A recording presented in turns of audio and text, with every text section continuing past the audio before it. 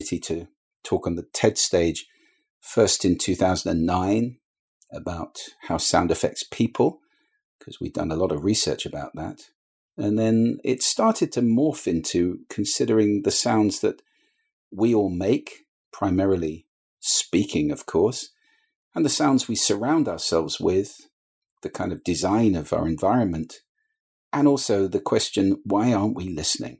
So as a starting point, and this might be an overly simplified question, but what is sound? How do you think about sound itself? Well, let's define sound simply as vibration that we can hear. I mean, that's a very practical definition.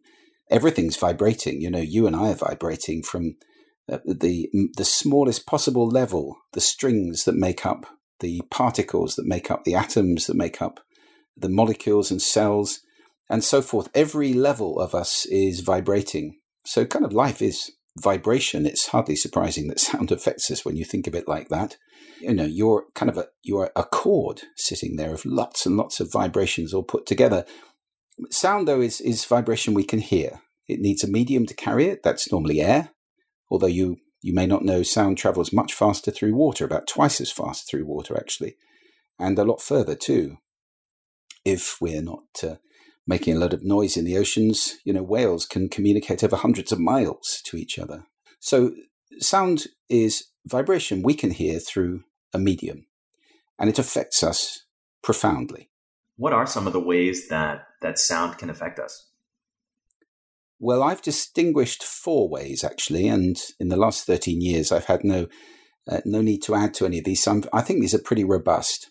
The first is physiologically. Sound changes our bodies. It affects our heart rate, breathing, brainwaves, hormone secretions, all our bodily rhythms. A very simple example is a sudden sound. So, ha! For example, I've just given you a little shot of cortisol, your fight-flight hormone.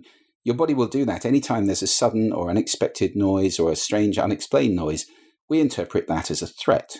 And that comes from sharing caves with tigers and bears a couple of 100,000 years ago. You had to interpret sounds as threats. It was safer to do that. And it's very deep. Every animal does that. Hearing is our primary warning sense. So we listen carefully for danger all the time. By the same token, sound can calm you down. If any of the people listening to this have problems sleeping, my strong advice is to try the sound of gentle surf. It's a very peaceful sound. It's a sound which will slow the heart rate, slow the breathing, and is very soporific indeed. Sound entrains all of our bodily rhythms. If I drop you in a nightclub with, rapid dance music, 140 beats per minute at 90 or 100 decibels, your heart rate will immediately accelerate. So we get entrained by sound around us. That's the first way. Second way sound affects us psychologically. Of course it does. We all know that music, for example, can affect our feelings, our moods, our emotions. Sad music can bring us down. Happy music can bring us up. We use it either to enhance a mood or to counteract a mood. And it's not the only sound that carries emotional impact, actually. Sound works a great deal of the time by association. So there may be sounds from your childhood that would cause an immediate, visceral, emotional reaction in you. Maybe the sound of somebody's voice, or a grandfather clock ticking, or a horse clopping down a lane. These kind of sounds can mean a lot to us. And at the same time, there are sounds that we all react to, like birdsong, for example. Gentle birdsong normally means everything's safe and sound. So most people, when they hear birdsong, they feel a sense of security. And actually, we use birdsong a lot in offices and other spaces precisely for that reason. It's also, of course, nature's alarm clock. So when the birds are singing, it's time to be awake. As anybody who's been to a very, very late party knows, that moment when the birds start singing is a moment when the guilt kicks in. And you're thinking, it really is time to be home now. Third way sound affects us is cognitively. Nobody can understand 2 people talking at the same time.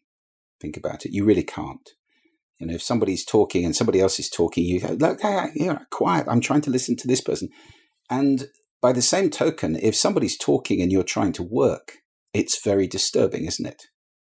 Actually, we have bandwidth for around 1.6 human conversations. And that means that if there is somebody talking next to